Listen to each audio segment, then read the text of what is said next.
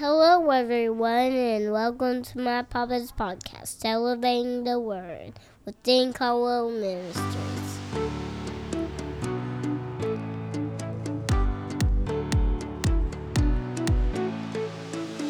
Hello, everyone. We want to welcome you today to Elevating the Word. This is a Bible study intended to increase your faith, increase your knowledge of God so you can walk closer to the Lord and have a relationship with God like you've never had before. Hey y'all, and welcome to the podcast today. We are so glad that you have joined us. Just a few quick announcements up front. Don't forget to head over to YouTube and Facebook and check out Dean Caldwell Ministries on both of those platforms to keep up with Brother Dean. Over on YouTube, we have encouraging videos, and over on Facebook, where he's going to be in revival and encouraging posts and things of that nature. So that is Dean Caldwell Ministries. You can look that up on YouTube or Facebook. And then secondly, the email, elevatingtheword@outlook.com. Send your questions, your thoughts, your prayer request over there to elevatingtheword@outlook.com. And we'll do our best to answer all those that we can. And then lastly, if you'd like to give towards Brother Dean's ministry and towards the podcast, there are ways of doing that by clicking down in the comment section or the show notes section and just follow the links below, and it'll lead you to where you need to go.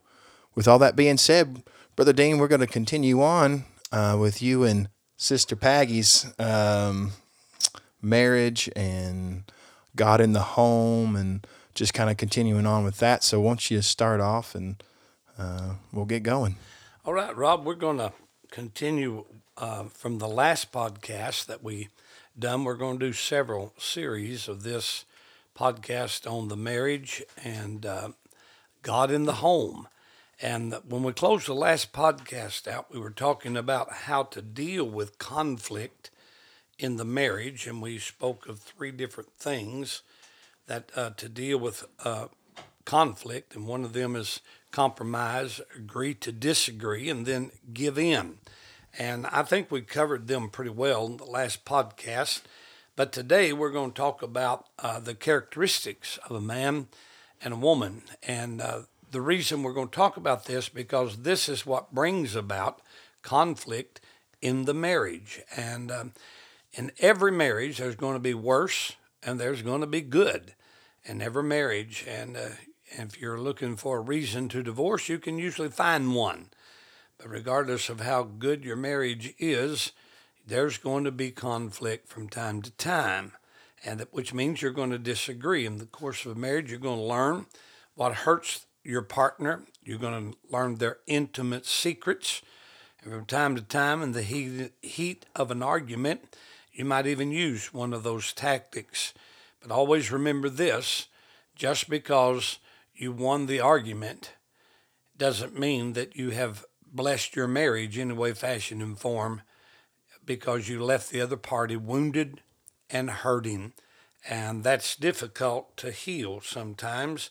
And so what we're trying to talk about today is why men and women have the conflict that they have, and the characteristics of a man and a woman. My wife is with me again, and we're going to be discussing this in this podcast today.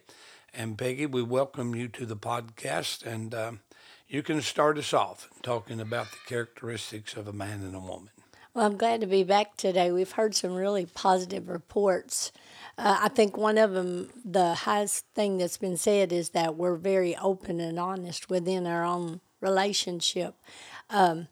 The characteristics of a man and a woman, I often laugh at you, your examples when you're preaching. You talk a little bit about this sometimes in the services, and it is so wonderful to watch the response of people, because sometimes in a marriage you think that you're the only one going through this. I've often said, I cannot believe you act like you do as a man, and you've said that about me. But then when you bring it up in around other people, you find out we're pretty much alike. The women do think a lot alike, and they laugh at some of the things that I've said or done, and same thing with you. The men, they're shaking their head like, yeah, that's right, because that's how they feel. So we find out in counseling or just on an everyday life that we are very much alike. We do think the same. A lot of women do. There may be rare cases where it's the opposite, but the conflict, the disagreements, the reason that we feel like we do and act like we do, we're made different, and that's the way God intended. That's why I think talking about this will help people to understand they're not in this by themselves, and they're not something wrong with me as a woman. There's not something wrong with you as a man. Biblically, we are different. God made us that way, and once we learn those differences, it really does make a difference in the marriage. It makes all the difference, because when you go back to the creation of man, when God made Adam from the dust of the ground in Genesis 2 and verse number 7, he said, "And the Lord God made man of the dust of the ground and breathed into man's nostrils the breath of life, and man become a living soul." In that same chapter, in verse 18, that verse I just read is verse 7 of Genesis 2. But 2 and 18, God said it's not good that man should be alone. The word alone is two English words put together, all one. Pull it apart, it's all one. Put it together, it's alone. When you're all one, you are alone. But he said, it's not good that a man should be alone. He said, I will make him a helpmate for him. God put Adam to sleep, and when he did, the verse 23 of that same chapter, when Adam woke up, he had a helpmate by his side. Now, keep in mind, they were never babies. God never grew them up from babies into childhood and adolescent and then full grown. No, they were made full grown. They had no family background. They were created by God. But in verse 23 of Genesis 2, when Adam woke up, he made this statement when he saw Eve. This is now bone of my bone, flesh of my flesh. She shall be called woman, because she was, now watch this, she was taken out of man. Because woman was taken out of man, God put Adam to sleep and brought Eve out of Adam. And then the next verse, Adam makes this statement. He said, shall a man leave father and mother and cleave to his wife, and they shall be one flesh. Now, physically, God brought Eve out of Adam, but through spiritual covenant of a marriage and making vows to each other, in the eyes of God, you become one unit and one flesh. So God made Adam, but Eve came out of Adam. That means there is traits in a woman of a man. There's traits in a man of his wife as well, the woman as well. But there is trump suits. Adam was made with the ability to lead because he was created first, the ability to lead. Now, the word leader there, or head, does not mean boss. The word head, when you read man as the head of the house, or that you understand that Jesus is the head of man and the head of Jesus is God. In those same verses of Scripture, many people overlook that whenever they read that, but the word headship does not mean boss, it means leader.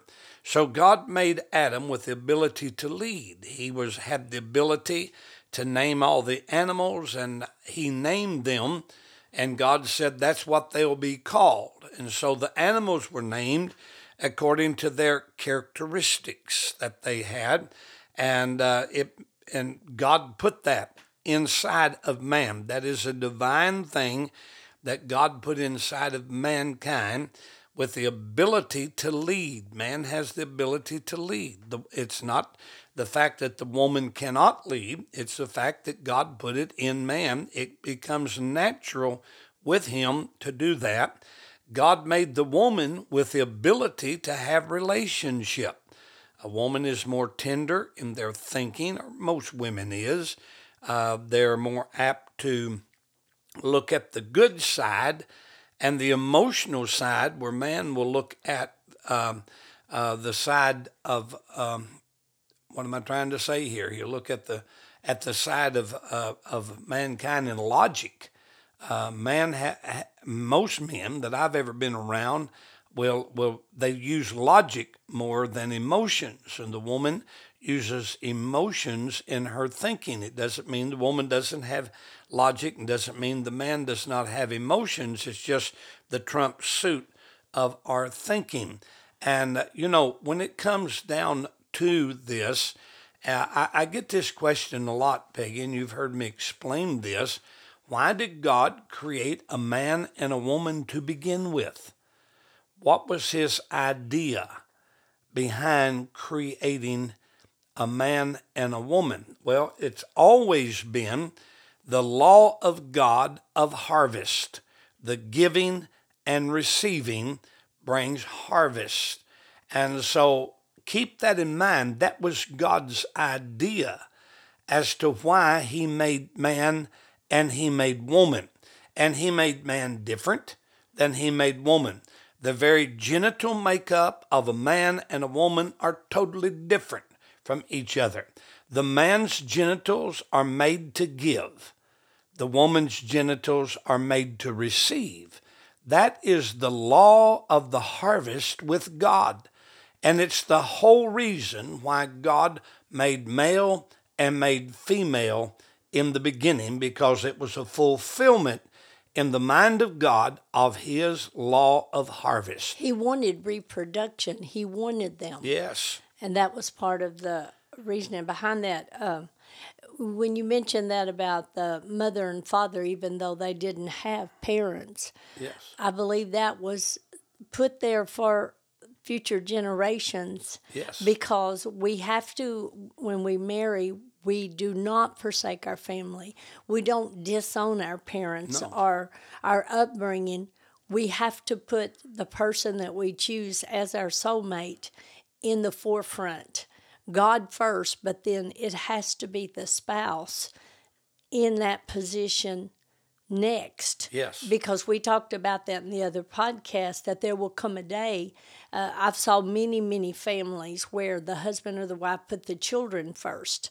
And we've dealt with that through the years of counseling, especially in remarriage. The children are put before that spouse, especially sometimes in a second marriage. But you have to understand that those children will leave and you'll be back down to those two people. And then they don't even know how to talk or to communicate.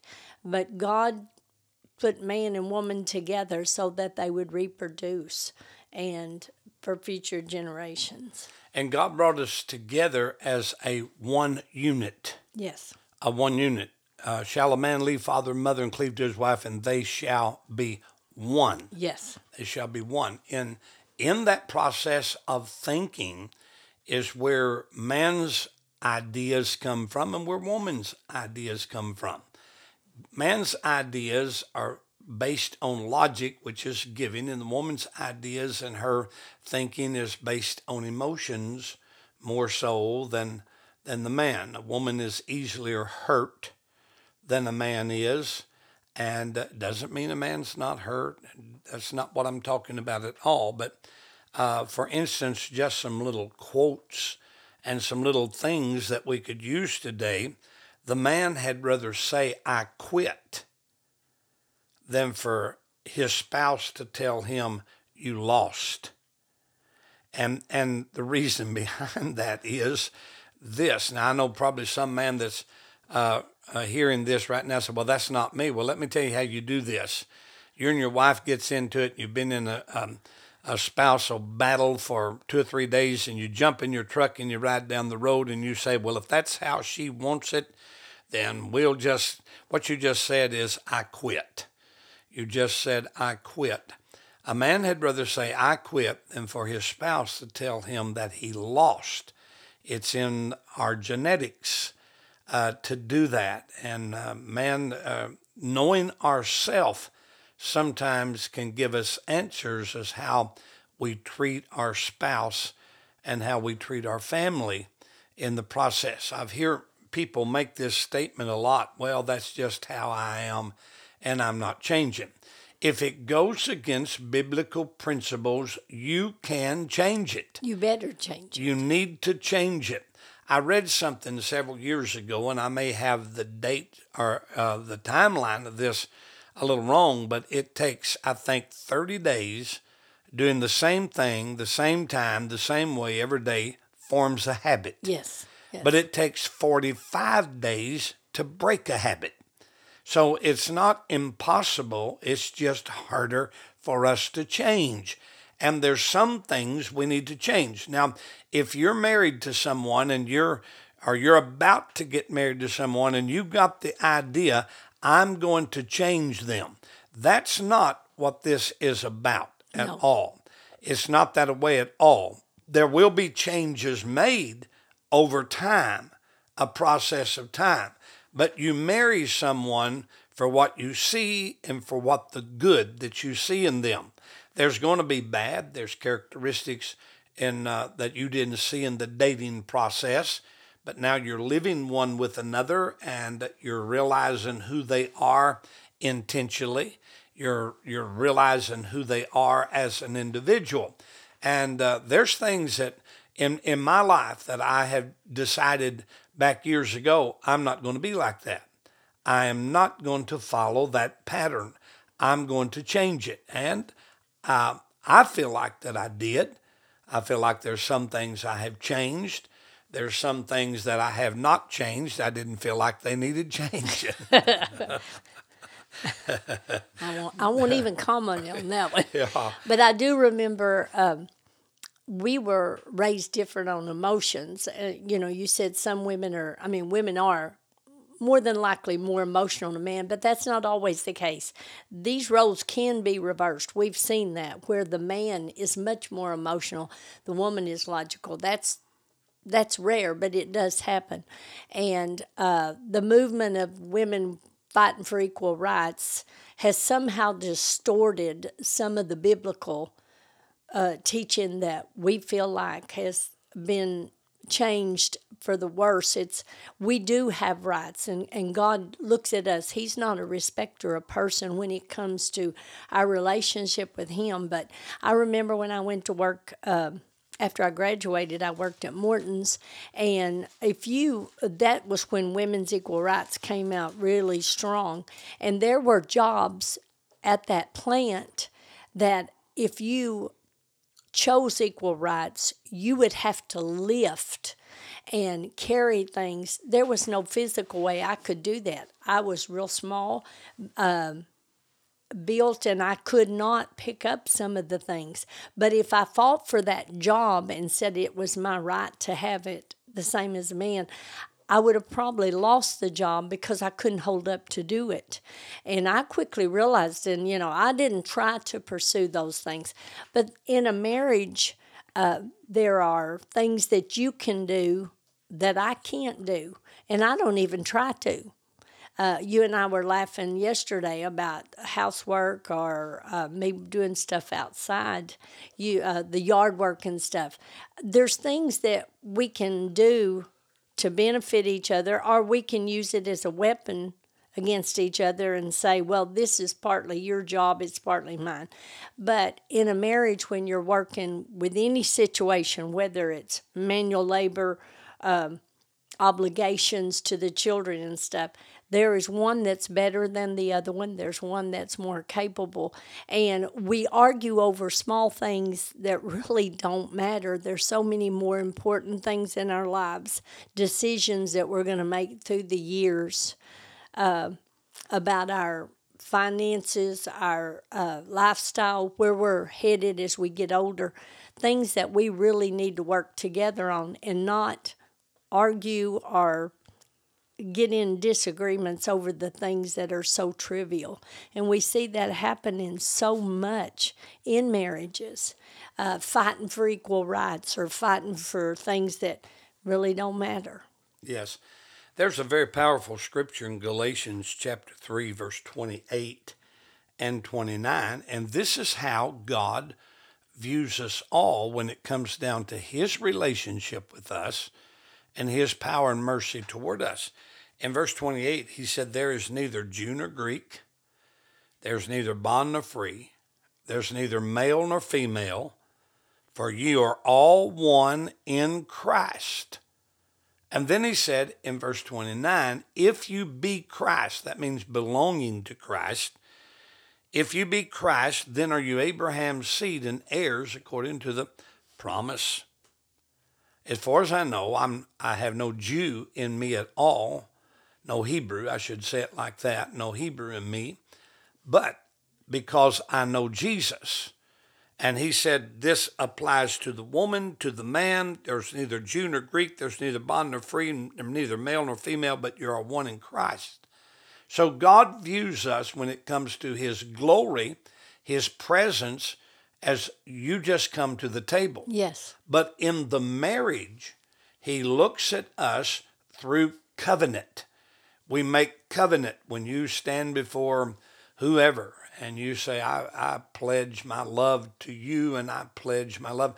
People don't realize how serious that pledge making actually is. Now, through the years of time, I wish I'd have kept some kind of record, but I didn't, of how many weddings we have performed. But probably 40 plus years ago, I determined then not to ever do a wedding without first counseling. Yes. I will always require counseling. And I've had a few cases, they didn't want me to counsel with them, and I refused to do their wedding because I feel like learning what God requires of you as a husband and as a wife and match it up with the scripture. Not about like what somebody said or what somebody done or what somebody thinks, and put that aside and say, I'm going to be what the husband God wants me to be, or going to be the wife that God wants you to be, and measure it up with the Word of God. Measure it up with the Scripture. We have seen, I know, in the last 20 years, weddings are different. The vows, a lot of people write their own, which is a beautiful thing. But through the years of the marriages that you've done, you'll usually go over the basic one and let them choose. And it surprised me through the years, there have been some that said, I do not want in there that I will honor and obey. Don't put that in there.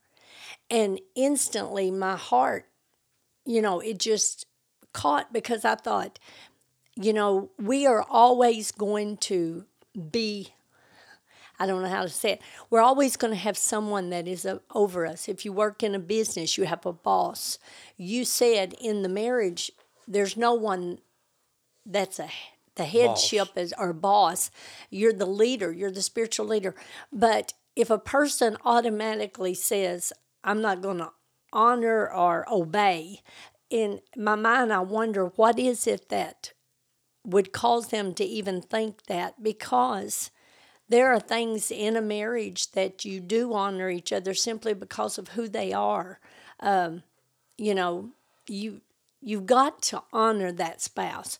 You've got to have a certain amount of obedience. Sometimes you will, I told on one of the podcasts when we were dealing with our daughter in rebellion, that you told me I provoked. There are times that we will correct each other, but it's for the good. And to honor that is just part of the marriage. But when a person starts out in a relationship saying, I don't want those words, I'm not going to make that kind of vow, that really makes me wonder, do they realize the seriousness of a covenant? Yes. We have to understand how different we are from each other. And we talked about this in previous couple podcasts back, that even though you may come from a Christian home, both people are Christians and they've come from a Christian background, yet we are so different, not in our Christianity, but in the family matter. Everyday life. Everyday Yes. life. You come from a background that I didn't come from. I come from a background you didn't come from. And now then, we're together and we're trying to make a life out of this. And you have nothing to draw from except your past. That's all you have. And sometimes your past gets in the way of trying to make a relationship work. I cannot impose on you the things that I've done with my family coming up. For instance, let's use this as an example. One family squeezes the toothpaste in the middle. The other squeezes the toothpaste in the bottom. One gets up every morning and they have coffee. The other family gets up, they have nothing. There's difference in our lifestyle that we come from. But when you're brought from your family, I was taken from my family, and we come together as one, we're going to have to draw from each other. Some things we will discard, other things we will build on, and we will make a home, a godly home, a home where there's love, where there's peace. Every home that a man and woman has should be their castle. It should be a place that when you come home from your work with the stress and all that, you need to look forward to coming home. It should be a safe haven. You should feel peace when you get there.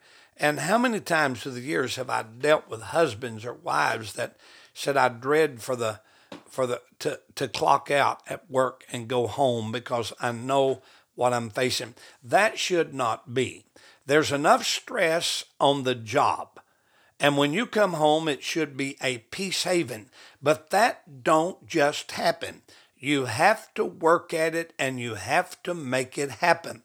And much of that we're talking about just comes with the fact being able to talk about your feelings, being able to share your feelings with your spouse, how you feel.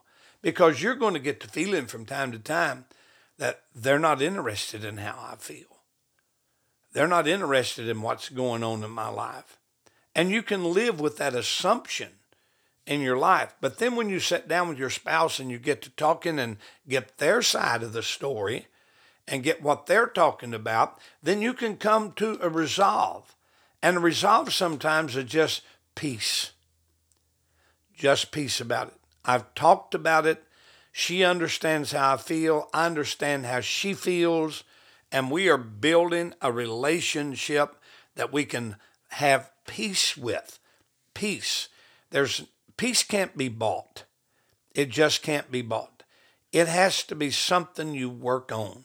It has to be something that you realize when there is a turmoil. You see, turmoil and things like that carry a spirit with it. Yes. You can walk in the house and feel the mood of the house many times.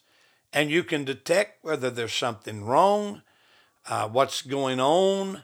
And this could go on for days and weeks and months. I remember one time when we were at Whitehall, we laugh about it now, but we were fixing to go to a youth rally and you were driving the van. All the teenagers was on the van and we were running late. You had told me that day, you be ready. We got to leave at 5:30. You be on the van. Talisa was the little girl. I had cooked supper, trying to get everything done, getting ready to go get on the van. And I do not like for you to honk the horn when I'm trying to grab my purse and the diaper bag and all this. And ladies, you've dealt with this, I'm sure. And you were out there and you honked that horn. And I thought, well, you know what? I'll just let him wait another minute. But I was hurrying. But I wasn't hurrying as fast as I should have. But anyway, I waited a minute, and then I got to the door, and I turned around and locked the door, and you honked it again. And I got on that van, and I slammed that door. And I remember there was a young teenage girl sitting behind us, and Carrie looked at you, and she said, well, Brother Dean, how did she word it, Brother Dean? Are you and Sister Peggy fussing? Fighting. Are you fussing or fighting? And you said, yes, we are. And said, just wait till we get back. If you want to come in the house, we'll show you what it's about. And that didn't go over good with me. Even all the kids laughed. But there's things like that just small things that we do to agitate when we realize it's probably going to end up being more. So the peaceful feeling takes two. It takes both of us to have peace in the home. One thing that I've always been thankful for, I'll never forget, when one of my sisters was going through a really hard time. She came down for counseling 2 or 3 times, and she made this statement that night. She said, this is the most peaceful house. And I thought, Lord, you should have been here last night. It wasn't so peaceful. But that made me feel so good that she felt peace in our home. There's so many homes that doesn't have that peace. Never. I mean, ours is not always peaceful, but I'm thankful for the times that it is. Sure. And it takes work to get that. Just because you have a conflict does not mean that, doesn't mean that you can't have the spirit of peace. Sure. The spirit of peace, God realizes there's going to be conflict. There's just going to be conflict. Well, he had it among the disciples. He said, live peaceably with all men, if at all possible. Yes. There's going to be times that you're going to have conflict. I tell everybody in a joking way, our thinking, how a man thinks and how a woman thinks. Of course, I use this as kind of a laughing matter, but it's a lot of truth. A man dresses by smell, and a woman dresses by public opinion. A man will pick up a shirt and smell of it, and if it halfway smells good, he'll put it on. And I'll say, didn't you wore that yesterday? You can't do that again. And I'm saying, but it smells all right. And Peggy, she dresses by public opinion. She comes out with this outfit on. She stretches around. How does that look? And that looks great. It really looks well. Does it make me look fat? No. How am I going to answer that? And, well, carefully. Does it make me look fat? No. Oh, you're lying. She'll say, you're lying to me. And I said, well, maybe a little. And then she'll say, well, I'd talk if I was you. So I'm thinking, what is the win here? Tell it all. There's not anything. But anyway, we're just different. A man, when he is rejected, he will withdraw.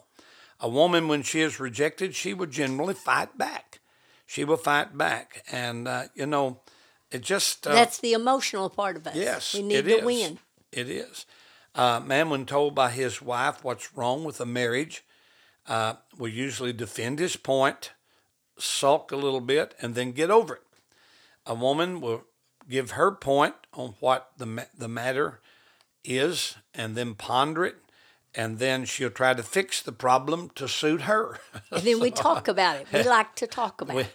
We talk about things like that and discuss it. So we are different. We're different in our thinking. We're different in our actions. But the whole point is we are family oriented. Yes. We are family. And I'm going to do everything in my power to see that my family is blessed. I want to do everything in my power to see my wife is blessed. My daughters, my son-in-laws, my grandchild is blessed. That's my point. That's my goal. There may be a way of getting to that point that I didn't have worked out, but in my mind, and I know it's in Peggy's mind as well, what's good for this family? And many times when you're trying to get to the goal as to what's good for the family, there's just areas you just have to walk through and come to a resolve by talking about it to one another and say, I think this would be good. This is what the kids need. This is what you need. And you have to come to the point that selfishness has no place in a marriage. If the man is selfish and thinks about himself, or if the wife is selfish, either one is selfish, you put your family in a bind. Yes. But when you are putting your wife, putting self back, putting your wife, she's putting self back and putting you first, you're going to generally get what's good for the family. Well, right there is a big answer. You said if you put me first, if I put you first, then we both win. Yes, it is. We're both put in a good place. On our next podcast, we have dealt with the 5 love languages that we have done in several marriage counseling sessions. I'd really like to name those 5 because I really truly believe that those learning what makes the other person happy makes a difference. It does. And we'd like to talk about that. It makes a difference. We're going to talk about guarding your heart. According to Proverbs 4:21-23, he said, guard your heart. How can you affair-proof your marriage? Yes. because I don't care who you are and what you are and how holy you are, there is temptation out there. There's always going to be temptation. And temptation becomes more real when things are not going well at home. And so we're going to talk about that and discuss that in our podcast coming up. You guys have a blessed day. Hope you enjoyed this.